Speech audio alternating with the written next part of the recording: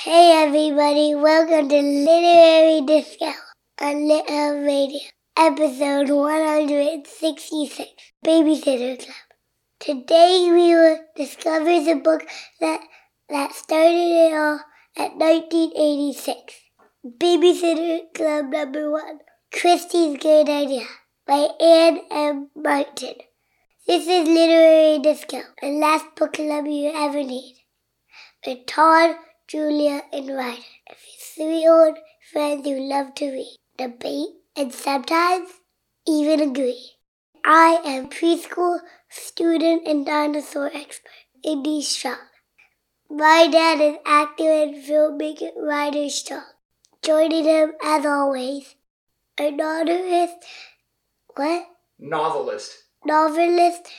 and critic, Todd Goldberg, and essayist and radio personality, Julia Pastel. Thanks for listening. All right, so that was my son, Indy, introducing us. Which is mostly because we're stuck at home with him. I need activities to do with my son. But also, I figured it was a little appropriate considering we're talking about babysitting, which is what has taken over my life 24 hours a day. You're not babysitting, you're parenting. I'm just parenting. Yeah, you're parenting. You don't want to enrage, don't want to set off that grenade. That would be as bad as you saying you hate a book that you haven't read. Never said that. Said I didn't like the movies. Oh, here we go. Here, let me get a blanket. I should note though that I do have a history as a babysitter. I did a little babysitting when I was a youth. Oh yeah? Yeah. My How old? Probably 11. My sister Linda, she got babysitting gigs frequently, and she would periodically take me along.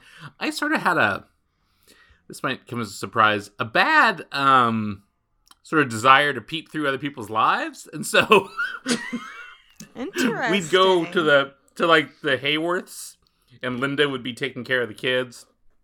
And you'd be going through their drawers. And I'd be going through their drawers. Oh my god. Or I'd be like this eating all their makes cooking. a lot of sense. I'd be eating their cooking chocolate. Like, this doesn't taste like chocolate.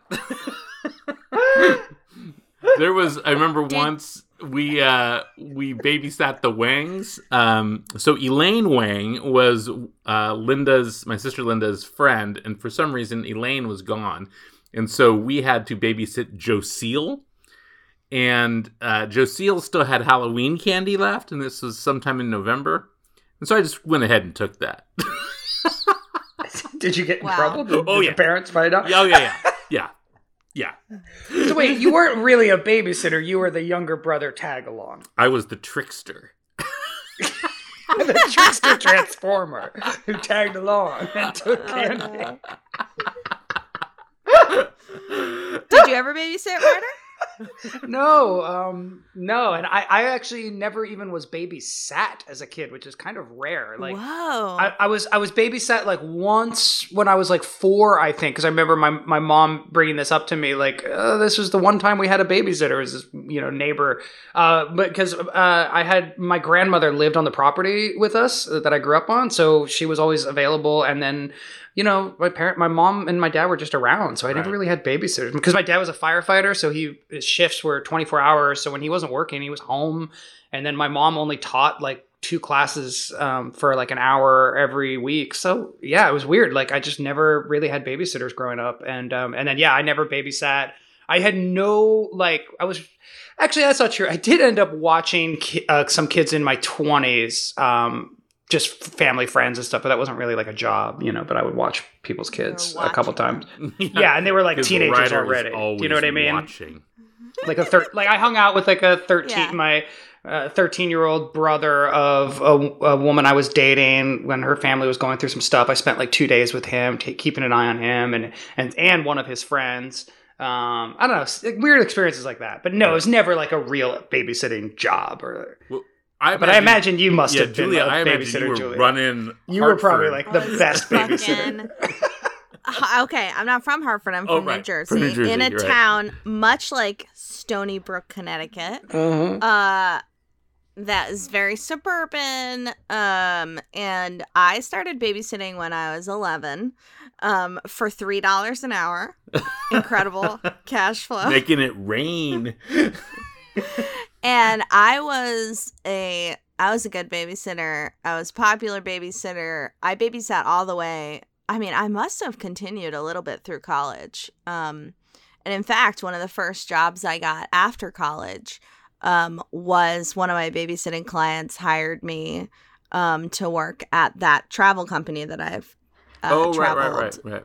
to. So And then also you were babysitting was like a dog major walker, feature. which is analogous, as we learned from reading the Babysitter's Club. Yes, much easier. Being a dog walker is a lot easier than being a babysitter. But yeah, I babysat quite a lot. So here's my question, my mom- Julia. How do you feel about Yeah. the idea of an 11-year-old watching Vega right now? I honestly, Because that's kind of a weird I- concept for me. I don't Yeah. know. Like, you know what? I love it. you do. Like, you would do it in a heartbeat? I mean, in a controlled environment. So, Where I was there, know- and she left after 20 minutes. so that's a thing. That's called Where the being a mother's 11-year-old was helper. actually 35. No, I actually think, it was such a. Oh man, I just can't wait to talk about this book because, first of all, I've probably read it 20 times. Oh I've my read this book God. so many times. That in and of itself is a problem. No, all right, we'll get to it. But I think like how dated it is, like everything about this Babysitter's Club could never fucking happen now. Oh, yeah. And it makes me really happy to think about, 11 and 12-year-olds like kind of hustling. And I think it was a really good experience. Like I was working, I was getting money, I was like learning to be responsible. And a lot of the babysitting was short. It was like, now I understand from the parents' point of view, like they would go out to dinner, and that's it. Right. So it was just like 2 hours here and there. And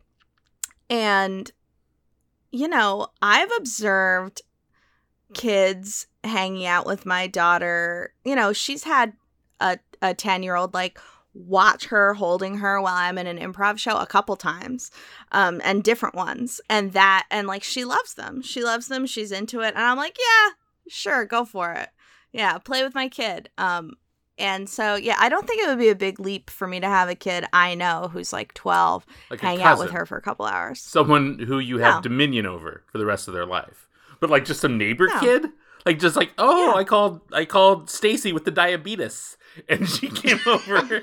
Yeah, I mean, Which we'll get to in a I- minute. Yeah, why not? it's called hard. It's community hard for me time. to wrap my head around too. Like like with Indy, we've always had fully grown people watching him when we go out. I've never even had the opportunity to hire a kid, but I don't know. I guess now I guess it makes sense. Like My childhood babysitter is my Facebook friend, Susie, Suzanne.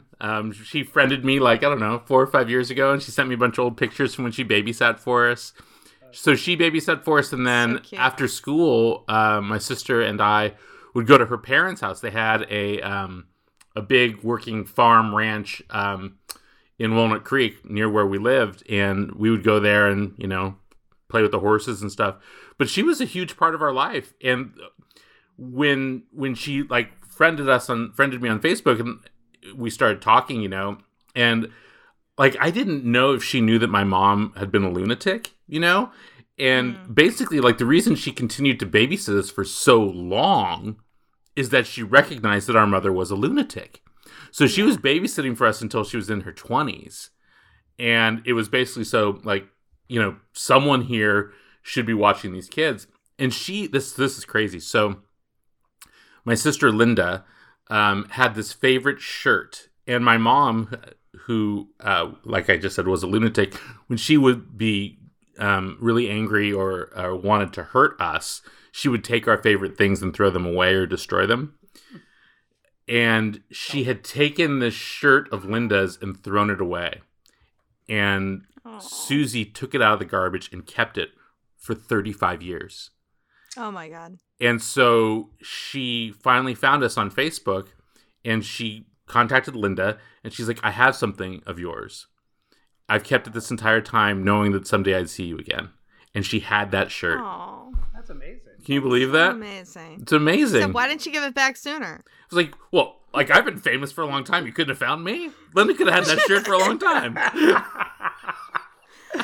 Yeah, I think babysitters are, at this point, like 11 or 12-year-olds would have a babysitter. Like, we've shifted from trusting kids to like go through pre-adolescence and adolescence and have these like little tastes of responsibility and work and freedom and danger, frankly. And now it's like, you're a little baby until the day you go to college and then you're an adult. That seems very overwhelming. Yeah. But babysitters are such an important part of life, I think. I mean, Vega has a bunch of babysitters now. There are various performer friends that I have who need extra bucks and are really fun. And like every year I do this big like crazy puppeteering dance performance, and there's 2 dancers in it who are sisters who will come watch her, and they teach her ballet. They taught her the cha-cha slide, which I'm pretty mad at them for because now she's obsessed with it, but it's great. Like, they really enrich her life in a way that's different than a teacher and different than a parent and different than a sibling, and it feels like a community, takes a village kind of feeling, Right. To invite people into your home to help you raise your kid. I don't know. I like it. Well, in that spirit, we should dive into this sociological examination of the underbelly of the babysitting world. Hey guys, it's Julia. You were just listening to me, so you know who I am. Well, I prefer to spend my time reading about hobbits' second breakfast or 19th century luncheons to actually cooking anything or everything. And cruising around a grocery store really cuts even further into time I could be spending leafing through an old Sweet Valley book, as you do. That is why I gave our sponsor Every Plate a try. It's a meal kit that's shipped right to my door, and I made 3 meals that were both delicious and super affordable. 1 meal is the same price as a cup of coffee, which is good because I need my coffee money for more coffee. And I'll tell you guys, I've gotten food a lot of ways, and this one really is really affordable. My Gouda pork burger was really good and set me back only a couple bucks. I said books, but I guess I'm just Freudian slipping books into everything. Couple of bucks. So, you guys can get 3 weeks of Every Plate meals for only $2.99 per meal by going to everyplate.com and entering the code LiteraryDisco3. Let me say that again, just so you can find a pencil and write it down in the back of Middlemarch. Get 3 weeks of Every Plate meals for code LiteraryDisco3. I bet you this is going to be like one of our most listened to episodes. People are so into the Babysitters Club. Yeah. You guys want to summarize it for the people? So, It's about 90 minutes. The end. Babies. Christie's Great Idea is the title. And also And, the entire story. It is the entire story. Christy has No, an idea. there is a mystery. And guess what the idea is, guys? Also in the title, the Babysitters Club. But it's not revealed for 60 pages. And, Okay, sorry. and she creates a Babysitters Club, and they babysit people. Yep, that's about it. The conflict in Christy's life is that her parents are divorced. And her mom has found love. Her mom has found love. And that is the problem for Christy.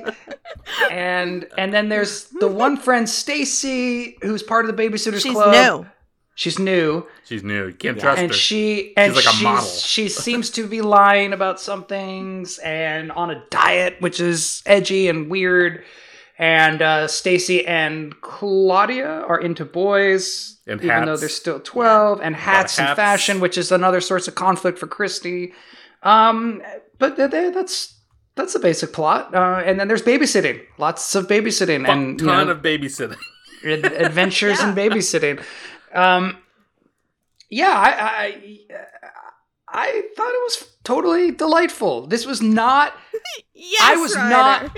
I was not. I was afraid that the Babysitters Club would be like Sweet Valley High, which we read Filled 5 with years ago, filled with rape. date rape, and what was it? There was also like some crazy plot to like to pin a rape on another guy. Well, no, there was that, but wasn't there like some town plot, like they were bulldozing the part of the town to put up condos or something? Oh, like, I feel like there was some sort of. It was like a villainous, plot. like, gentrification. Right. I don't know. But, like, this had none of that. This was literally just, like, 12-year-old girls being 12-year-old girls, starting a business, which is awesome, being, like, totally in charge of their own lives and, like, successful. And then, like, all the things that I was kind of like, oh, that's a little weird, like the diet and, discussing, like, all that kind of turned out to be pretty great. Like, it turns out, spoiler alert, Stacy has diabetes, so that's why she's not eating candy. The greatest pizza. twist since The Sixth Sense. Stacy has diabetes.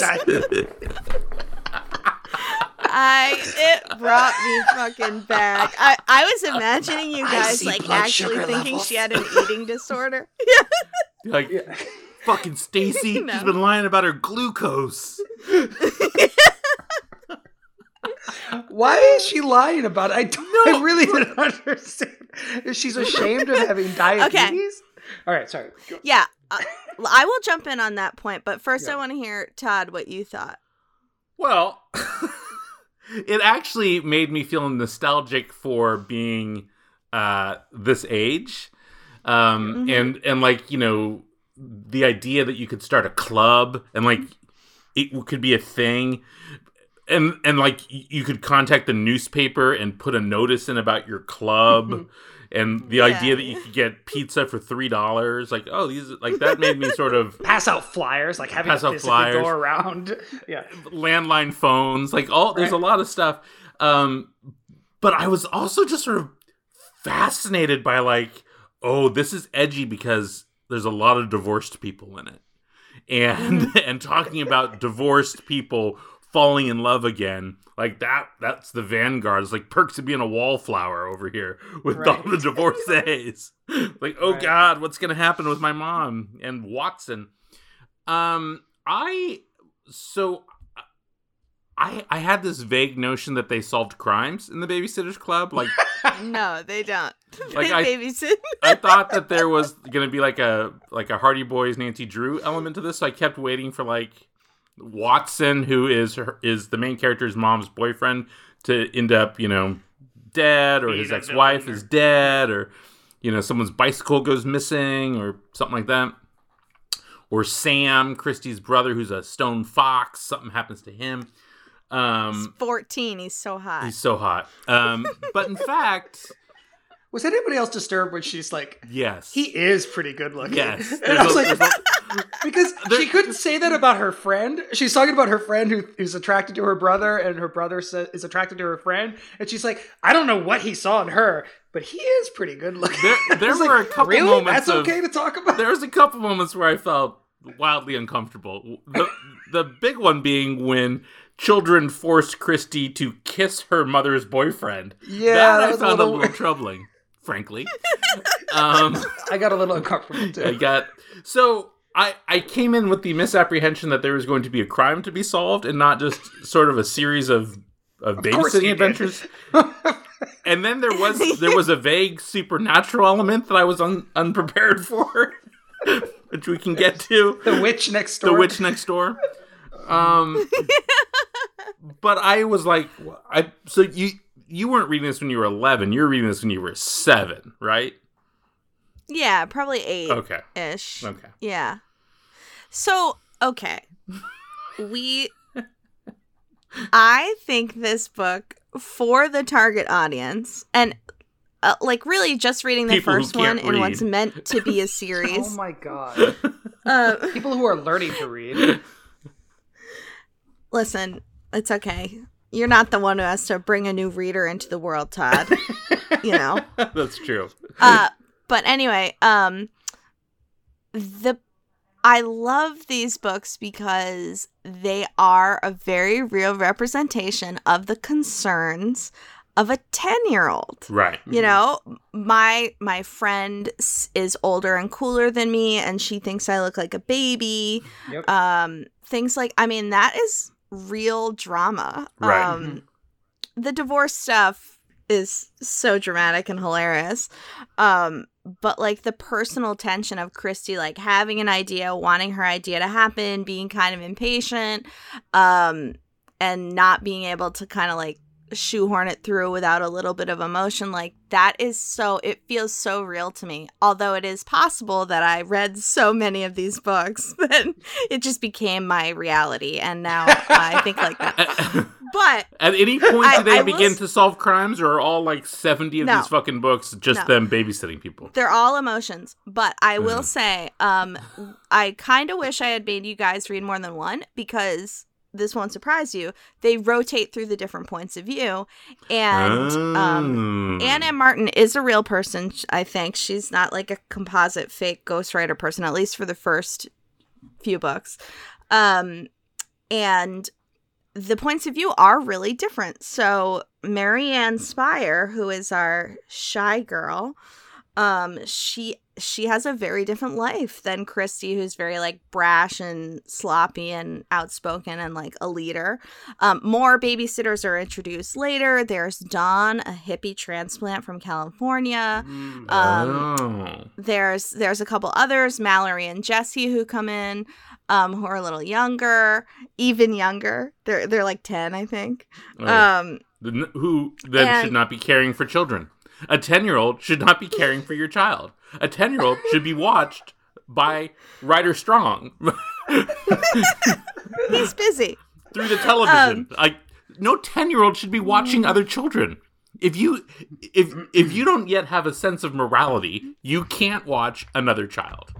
That's the rule. Isn't it? Well, no one can argue that Christy doesn't have a sense of morality. But if you're 10, what does a 10-year-old know? I mean, most of it, though, I mean, you're talking about most of the time, they're watching a kid who is sleeping while the parents go to dinner. Yeah, they're watching a 4-year-old. That's not creepy at all, to have some 10-year-old watching a sleeping child. It's not. It's basically like, don't let my kid die. Right. That's it. That's the bar. Don't let my child drink poison, basically. Yeah, don't let them These choke are on parents who anything. have a very low bar. Right. Which I guess I'm one of them, Now, because I would do also it. granted, like all this is happening like on two streets, right? It's like everyone's in walking distance to one another in this story, basically. Mm-hmm. So if something terrible were to happen, say, to some of these small children, in theory, they could walk across the street to Stacy's Vakakta parents, who cover for her lies, and say, "Hey, little Andrew drank some antifreeze. Call 911." Right. Okay. You have a lot of just have a concerns. 10-year-old. I mean, hold on. First of all, they're 12, right? They are 12. Yeah. The girls are Yeah. 12. But okay. Julia said that in Right. later iterations, In later books, there's 10-year-olds 10. come All right. in. Yeah. Because, I mean, a 12-year-old would be able to call 911 themselves. Yeah. Like, they could figure it out. Yeah. Yeah. A 10-year-old is a Especially on a 10-year-old. landline. Right. It's just you have to But dial it, though.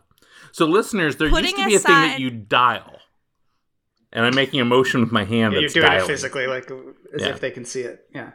So take your finger and do a 45-degree angle. Let's move to Claudia's room, Okay. as long as we're talking about phones, because Claudia is the greatest character in literary history, in my opinion. Almost completely based on her outfits. A lot of hats. There is She a wears- whole blog about Is she the this. one that wears suspenders and plaid pants at one point? I was like, ooh. Yes. Yeah, Suddenly, like, So- I feel like I'm watching Blossom She dresses like a in mime. the 90s. This is I put this on my Instagram because I just laughed so hard when I read this. This is the introduction of her.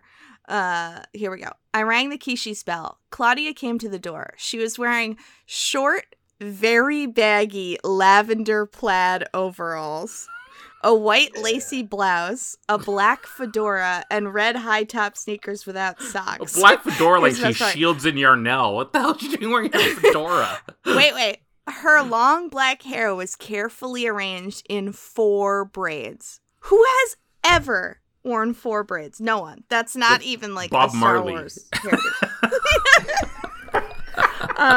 But yeah, she's got a phone. She's got her own line in her room. She hides candy all over her room. Yeah. Yeah. She's Variety a great of candy, character. too. It's always honestly. different candy. Yeah. Jawbreakers, Yeah. licorice. Yeah, it's like she robbed a artisanal candy store and keeps it under her bed.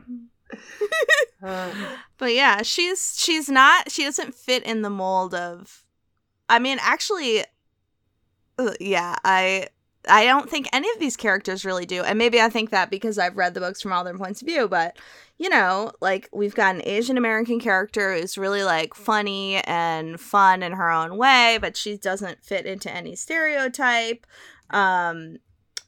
Stacy is the hot girl. She would be at this, you know, if this character were written now, she'd be like in Pretty Little Liars or something. But in this book, she's like an insecure, you know, girl with diabetes who, listen, I took the wrong messages from these books as a child, which was like the message is supposed to be that even girls that are cool have problems. But what I interpret as was diabetes is cool. Which was a bad Can we go back to Claudia for just 1 second, though? Yeah. I'd like to read my favorite paragraph about Claudia, which I woke Wendy up to read to her last night. Uh-huh. Claudia's parents are originally from Japan. They came to the United States when they were very young. Claudia has silky jet black hair, dark eyes, and creamy skin without so much as a trace of a pimple. She's absolutely gorgeous. But she has this wild streak in her that makes her buy belts made of feathers and wear knee socks with palm trees on them. Yeah, and? Makeup was something what new, about, though. She's crazy. What about when they're having a big fight? They have a big fight in this book, and one of them is like, "You wear sheep for earrings," and Claudia just goes, "Sheep They're in." I love that. I love that. What's going to be in next week, pigs? Yeah. Well, I actually, you know, I mean, like, I think that is the best part of this book, and it's the part that ages the best, is the tension of 12-year-olds being friends. Like, I love that stuff. Yeah. I love, like, what was the movie that came out just last year, The Good Boys, which was sort of an R-rated coming-of-age movie. You guys didn't see that? It was actually really good. But it was it was, you know, an R-rated version and a boy version of this same tension, which is like that age where you're not a teenager yet, but you're not a little baby anymore, and everyone's sort of doing that at different times, you know. So the tensions between the girls, like I was like, oh, this is the part that's still going to be relatable to kids reading this now. Oh yeah, I don't know if that's true. Yes, it's true. I don't think though that it's relatable in the sense that someone would have an idea to start a club, and it would take them 60 pages to explain that idea to the people that are going to be in the club. They'd just text it right when they had the idea. Right. I'll tell you later. That's true. I don't have time yet to tell you. I'll tell you later. Hey, I mean, it's in what the fucking about title. It's the club. It's a babysitter flashlight messages that take like 45 years to send to each other. I remember doing that stuff though. Like that's Morse realistic code. to me. Well, okay, here's my question. Why is it a club? Not an LLC? What do you mean? Yeah, well, why not a company? Like, she literally says it at one point, like, it's kind of like a company. And I'm like, you're a company. Like, you're starting a company. Like, why is it called a club? It doesn't. Well, probably because so of they didn't have child to labor. Yeah, and so they didn't have to pay taxes. Exactly. For tax reasons, they probably didn't want to be a 501c3. Yeah. Because everybody wants to be a part of a club. Right. I think Right. it's just very appealing. And Right. I know that, I mean, I didn't start a babysitters club, but I know that there were thousands of them, of girls who followed this idea. And now is the part where I admit, like, I think that there is a line to draw between me being into these books as a kid and owning a small business that runs not unlike this now. I really do. I think there's like a huge feeling of empowerment and like, okay, this is how you do it. You just have an idea and you set it up and you market it and you think it through and you work together to solve the problems about who gets the jobs and how you divvy the money and all that stuff. And then you just do it. It makes starting a business seem very possible, which is not true of a lot of, I don't know how many people really feel like they know how to start a business. And I feel like, in part because of these books, in part because of some other things, I feel like if I wanted to start a bookstore, for example, in my town, like I would know the some of the steps to doing it, and it wouldn't feel like this unattainable, like just thing that other people do. The Babysitters Club makes starting a business something that you can do in your friends. Inspires bedroom. the entrepreneurial spirit. Right. Yeah. Yes. But it also, I mean, on a more challenging level, it also goes a long way towards trying to wreck your mother's love affairs. There's a lot about that. Yeah. Yeah. Which is healthy. Which is, like, it doesn't don't let work. your... Really wedge yourself in there. Yeah, don't let your unhappy mother find love again. Displace your feelings about your dad who abandoned you. Right. And put them And instead... project them onto this nice rich man. potential stepfather who's awesome. Named Watson. Yeah. Yeah. Who makes fondue for you. Yeah, fondue, by the way. I would murder some fondue. That's the thing I miss most about the pandemic is a lack of dipping cheeses. How often do you eat fondue in your regular life? Well, I'm lactose intolerant, so not that often. Chocolate fondue. Chocolate fondue, a wine-based fondue, a bourguignon. So Christy's a terrible human being. Christy's going through some... She is the worst of all of them. Yeah, Christy's legitimately have to a agree. terrible human being. She does terrible things to her mother. She does terrible things to try to force her mother to end a relationship with a man who clearly cares about her. She doesn't even eat food she likes because Watson brings it over. Right. I mean, she's a horrible... She's like Amy from Little Women. She's a monster. She's a monster. Todd, get on the fucking new bandwagon where Amy's the best. Where have you been? Your opinion is so 2019. I'm canon. I'm canon with Amy. Amy's a monster. She burned her book. I'm sorry. All right. Let's focus on Christy here. What's important, guys? What's weird to me about that is, like, nobody holds Christy accountable, really. And she changes just because she kind of changes. Well, like, after she's forced to kiss... To be with her... kiss her stepfather. No, but I just was kind of like, oh, there's all these tensions. And then it would just be like... And then Christy would be like, I wrote a note and apologized. I felt okay, you know, I realized I had done a bad thing. Like, and the mom never punishes her, really. Like, no one ever really... She just kind of changes her mind and realizes she's being a brat. Right. So that's my criticism of the plot. It's called growing up. I don't think the Christy's character arc was fully earned. I said it. No. Well, and that's the thing with these books that are designed to be a long series. Like, we don't want her to grow, really. We want her to... Tell that to Watson. Continue almost to had be to live this... the rest of his loveless life without the woman of his dreams. I honestly had the idea. I was like, somebody should write a book from Watson's POV. Oh my god! How great would it be? Because everybody who read this book will have a memory of like certain events, and then you can just filter it through Watson. I was like, that wouldn't be a bad short story, at least. This is a good opportunity to talk about the witch. Yes. That lives next door to Watson. I'd like that. Yeah. What's going on here? Well, so the way I look at it is, okay, the joy of this book, like what this book promises a young reader beyond the like entrepreneurial, like I can start a company and me and my friends could do something.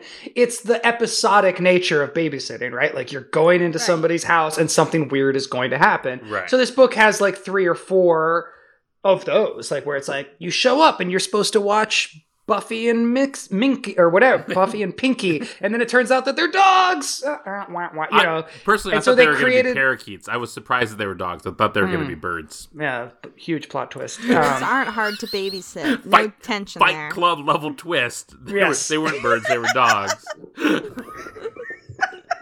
So I mean, I just took the witch as like one of those, you know, like obviously she just has to create weird babysitting experiences, and one of them is that there's an old lady next door where everybody thinks is a witch that's cursing. I don't know. I read the preview for what the next book is going to be about, and it's about a phantom caller. So I feel like these books probably always danced a little bit around horror and mystery, just to be intriguing. Let me read a little bit about the witch next door. It's Mrs. Porter, and she's an honest to truly witch. Mrs. Porter isn't her witch name, though. Her witch name is Morbida Destiny. The big kids on the street told me so, and she eats toads and casts spells and flies to witch meetings on her broomstick every midnight. It's a weird diction. I mean, an honest and truly witch. The fuck does that mean?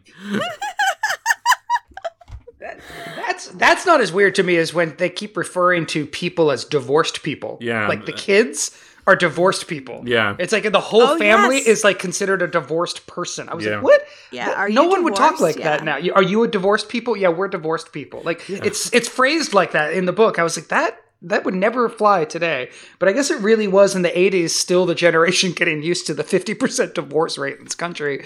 Like now it's old hat, really but back weird. then, it was still kind of like a taboo thing that marked you for life. Yeah, I remember when, so in the 80s, my mom was, this is bizarre, but when we were still living in the Bay Area, my mom was named one of the sexiest divorcees in the Bay Area. Oh my God. And like, That is ridiculous. like there was a feature story in the Oakland Tribune about like the sexiest divorcees, and there was like 5 women and 5 guys that were the sexiest people that walked away from their marriages for whatever reason. And my mom had it like framed in our house for years and years, and be like, "Oh, weird fucking thing that is." That should be the cover of your memoir. Just that article. Just reproduce the article as the cover of the That's not a bad What idea, part- frankly. I gotta go find that. I'm sure it's online somewhere. Oh my God. What part of that label would you guys even have been proud of or wanted to connect with? Right. That Nothing. she's sexy or that... Sexy divorcee. It's like And like in the the article, most embarrassing thing for a kid in the 80s. Yeah. and I remember the article is like, Goldberg, mother of 4, lives in Walnut Creek, and the house that she bought with her former husband, anchorman Alan Goldberg. And I'm like, even now, I'm like, why would they put that in the paper? Like, what a weird thing. Like, Well, did she want it in the paper? well, Because she was soliciting. yeah, my mom always wanted it in the paper, whatever it was. Like that was a given. Notoriety. Yeah, but like I remember the mention of the house, like that. It like, don't worry, they got a place to live. So sexy lady isn't going to be taking her 4 rotten kids and moving in with you into the condo in Sunnyvale. Like, the fuck. Wow. All right. Sorry. Did we finish with the witch? Did we? Did we? I cover don't the even witch, know. or- I assume the witch is, addressed old more lady. later. I don't really remember. Yeah. But it seems pretty clear she's just growing catnip in her yard. Yeah, And that's it. And she hates these rotten kids and their dumb dog.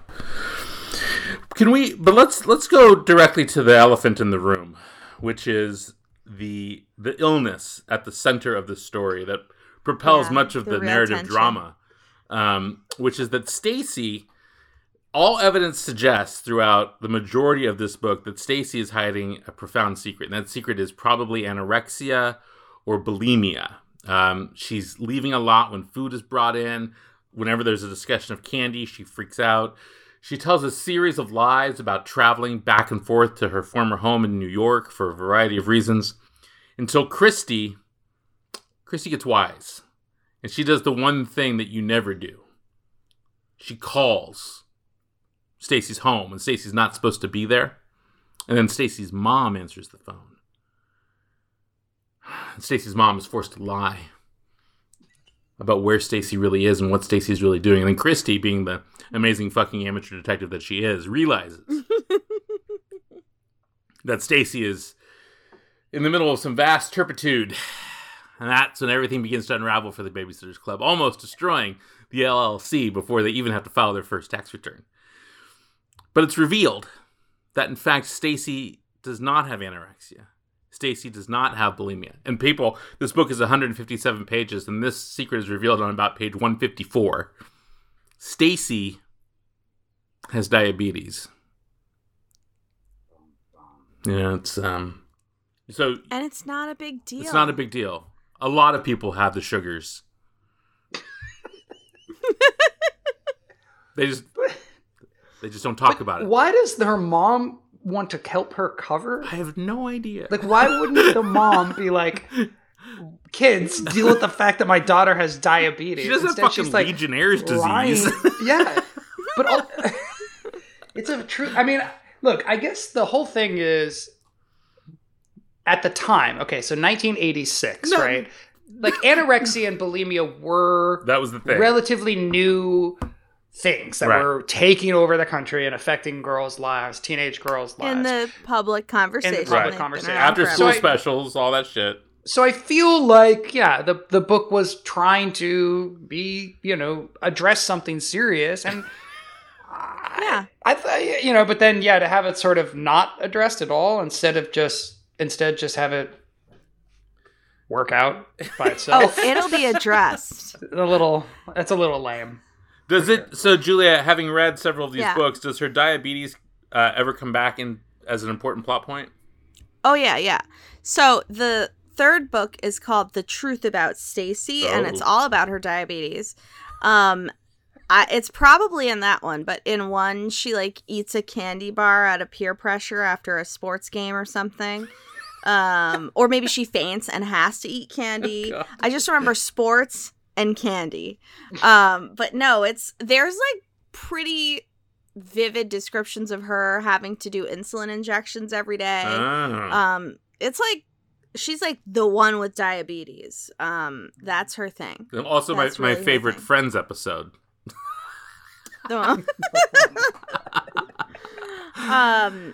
yeah, I mean, I think it's used as a leveler, like she's cool, but everybody has something, they're grappling with, and she's just grappling with insulin injections. So, And Christy also is protect her grappling- parents, I think. I really missed a good opportunity here. One of my oldest friends was in the Babysitters Club movie, which I've never seen, and my ex-girlfriend. I know two people who were in the Babysitters Club movie, and I've never talked to her about it. So Larissa Olenek, who was in Les Miserables with me when I was 10 and she was 8 or 9. She played Dawn. Who's Dawn? Yeah, Dawn that's comes the in the cool second book. California transplant I was telling you. Oh, you're right. Okay, you did say that. All right, yeah. So Larissa played Dawn in the movie. I got to see this movie. I had no idea. Well, You gotta see this movie. Is it obviously, we need to have her on the show to discuss what it was That's like. what I'm saying. I realized I should have being an had her iconic call character. in. Yeah, I'm sure she's sitting at home right now, quarantining in New York. So it would have been very easy to get her to come on our show. I mean, why don't we read another one? Well, that's I mean, asking a lot. There's I've got the Or the watch the quarantine to movie, do, which is- and I got the. we were gonna bring Will back to talk about. We were gonna. something. We will. But I've got to. I've got indie- feeling a little lightheaded, like I might have a. I've been glucose baking problem. bread again, guys. I've got. Well, I know that the fans read would Middlemarch? be very Still excited. reading You have to Middlemarch. read Middlemarch. No, I know I that would the rather fans just would watch be the super movie. We psyched should to just hear watch the her. movie and then have Larissa on and talk to her Yes, about it. we Yes. should just watch the movie. I am completely down for that, but I do want to point out that the movie is probably a longer time commitment than these books. That's true, actually. You make a very valid point. But let's do it. I mean, why not? What are you guys doing? I know you haven't started Middlemarch yet, Todd. I'm deep into that section about the furniture. Yeah, I think at some point, if this goes on, there could be an opportunity where you guys read another one of these books. Oh my god. You know what's really weird, incidentally, is on the cover of this book, they have a Nancy Drew book on the cover. Do you guys see that? Do you have the actual Yes. print edition? So they have Nancy Drew There is. and The Secret of the Old Clock, which I own. I have that book. So Yeah, didn't we Claudia read that? is Yeah, we read into that. Nancy Drew. Yeah. Yeah. We read Claudia's the Old into Clock Nancy one. Drew. That's the deal. Yeah. Oh. And yet they don't It's solve just any not crimes. mentioned in this book. Guys, I know 3 more people that were in the movie. Oh God! Tell us Who all else? the people you know. Marla Why- were you in it? Sokoloff. No, but I mean this was just when I was a kid actor, so everybody I knew, like all my friends at the time, were in this movie. Apparently, I had no. Ellen Burstyn's in the movie, Ellen Burstyn? and Brooke Adams, who's amazing from Days of Heaven, is in it. I worked with her when I was a kid too, so yeah, this is funny. This was just apparently like I knew everybody. Yeah, Aaron Michael Mechik, who was. He was a fellow Gavroche kid in another Les Mis production, so I knew him. He was like a pen pal of mine. Huh. That's so crazy. I have to see this movie. Ryder, Yeah. you're probably in it and you forgot. Yeah. That would be hysterical. I feel like Ryder's going to scroll through and he's like, oh, I played, I played that's right. Andrew. I played. Oh, I was Boo Boo, the dog. I voiced Boo Boo. I have gotten residual checks for stuff I am not in. I like it's Really? yes, I got like a 16 cents the other day for something, and I was like, this was not me. It was like an episode because it's if you work for a company and you did like multiple Warner Brothers projects, they send you a quarter, like a check for all the things. So like I did a home improvement episode and I'll still get like $1.94 or something Wow. once a year. So, but it'll list like, so like my, whatever company I did, I think I was in The Practice, also was on Nurses, this TV show, whatever. It'll list like, and then it just listed like 2 that I had never been on. And I was like, oh, I just made 16 cents for somebody. I don't know why. I've listed, I never did this job. Somewhere Jonathan Wow. Taylor Thomas is like, motherfuckers It's owe me God 16 damn it, cents. those are my 60 cents. Willie Ames is pissed off somewhere. Well, do we have anything else to add to the Babysitters Club? Julia? I think this is delightful. I just want to say, like, I think Thank you, these Ryder. books are good. Like, way better. Like, because Sweet Valley High was super, like, to me, so superficial in the worst possible way. Yes. Like, I think, while not much happens, I could see why, like, the procedural aspect of this is super fun. Like, Yeah, it's and like I can a see, police like, kids procedural getting for into it. babysitting. Totally. And like, imagine that it's a hot summer day and Indy's at the library and he tears through 3 of these, like, wouldn't you be Yeah. psyched? Totally. Be like, yeah, he's just chewing them like candy, and has a little seed in his mind that someday he could sit around a phone waiting for someone to call him and offer him work. Engage him in the practice of child abuse, basically. Leaving you in the hands of a unqualified, unskilled worker with your child, who will feed it gluten, probably. Here, you have a peanut allergy? Have some peanuts. I wonder, Todd, I think did they end up like going ever down like a more dramatic path? Like, did they end up having like the cancer and the, or the abused person, or like, I mean, because it seems inevitable, like by book 30, I don't know how many of these books there were, but it seems like they would start pulling the dramatic strings a little bit more. Drug addiction. there were at least 100. And she wrote them all? I'm not sure. Mm. This is where my expertise sort of drifts away. But I will look it up and we will talk about it with Larissa Yeah. when we have her on. Is this woman still I do- alive? This Babysitters Club woman? Does she still walk this earth? I don't know. You'd think We're we gonna would have do to some look it up. research before we recorded an episode. Well, let's see. She was born in 1955, so she's probably still with us. She's probably doing really well. She She made a has lot of money off this. 176 Yeah. million books in print, so she's doing Oh fine. my God. Wow. Yeah. Yeah, she's doing fine. She's also the author of 2 other series, Main Street and Family Tree. Wow. Oh, Main Street. I think I read a couple of those. She lives in upstate New York with her dogs and her cats. Okay. If you stacked all of these books up, the pile would be 21,000 miles high. Wow. That's weird. Good for her. That's These are for this bio is for kids. It's not for you, Todd. a strange detail. She grew up not far from you, Julia. She grew up in Princeton, New Jersey. That's why it feels so present in your life. Yeah. Huh. Yes, this is in my tri-state area. This is, Interesting. yeah. Well, I got This is something to my- do tonight. my I'm going to home. go down the rabbit hole of Anne M. Martin. Very good. Glad to keep you entertained. Now, speaking of being entertained, we should tell the listeners our next project. I already put it on our Facebook, and there's some excitement. Yes, I tweeted it out as well. We are Very good. following up the very serious and long Babysitters Club book with something frivolous and lighthearted and quick to read. Middlemarch. Middlemarch. So we'll be reading Middlemarch in installments. And listeners, don't worry, this isn't just going to become a Middlemarch podcast. We'll do other stuff as well. Right? That's right. Right? Definitely. Okay. Yes. Jesus. But so Middlemarch is conveniently divided into 8 parts, each of which is about 100 pages long. So we will do, my proposition is that we do 1 short episode per book. Okay. Sound good? Yep. I can do that. I'm already halfway through book 1 and it's good. It's really I'm looking forward to that. Listen, we offered you Moby Dick and you turned it down. Look, I'm happy to read it. I probably should have already read it. As a person who Reads books, teaches creative writing, has their own graduate school, it seems like an empty spot in my learning. So Yeah, this, Moby Dick. let's not. Have you let's Anna not. Karenina? I've read that. Okay, good. Yeah, she's great. It's a good story about sort of like a You've Got Mail situation. That book, you guys should read it. Yeah, that's right.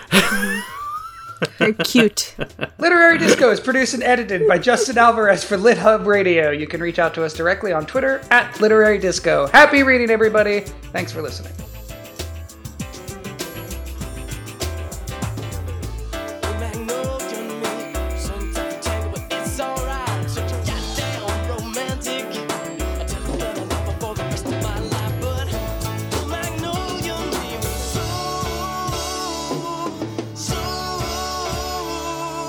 Crazy.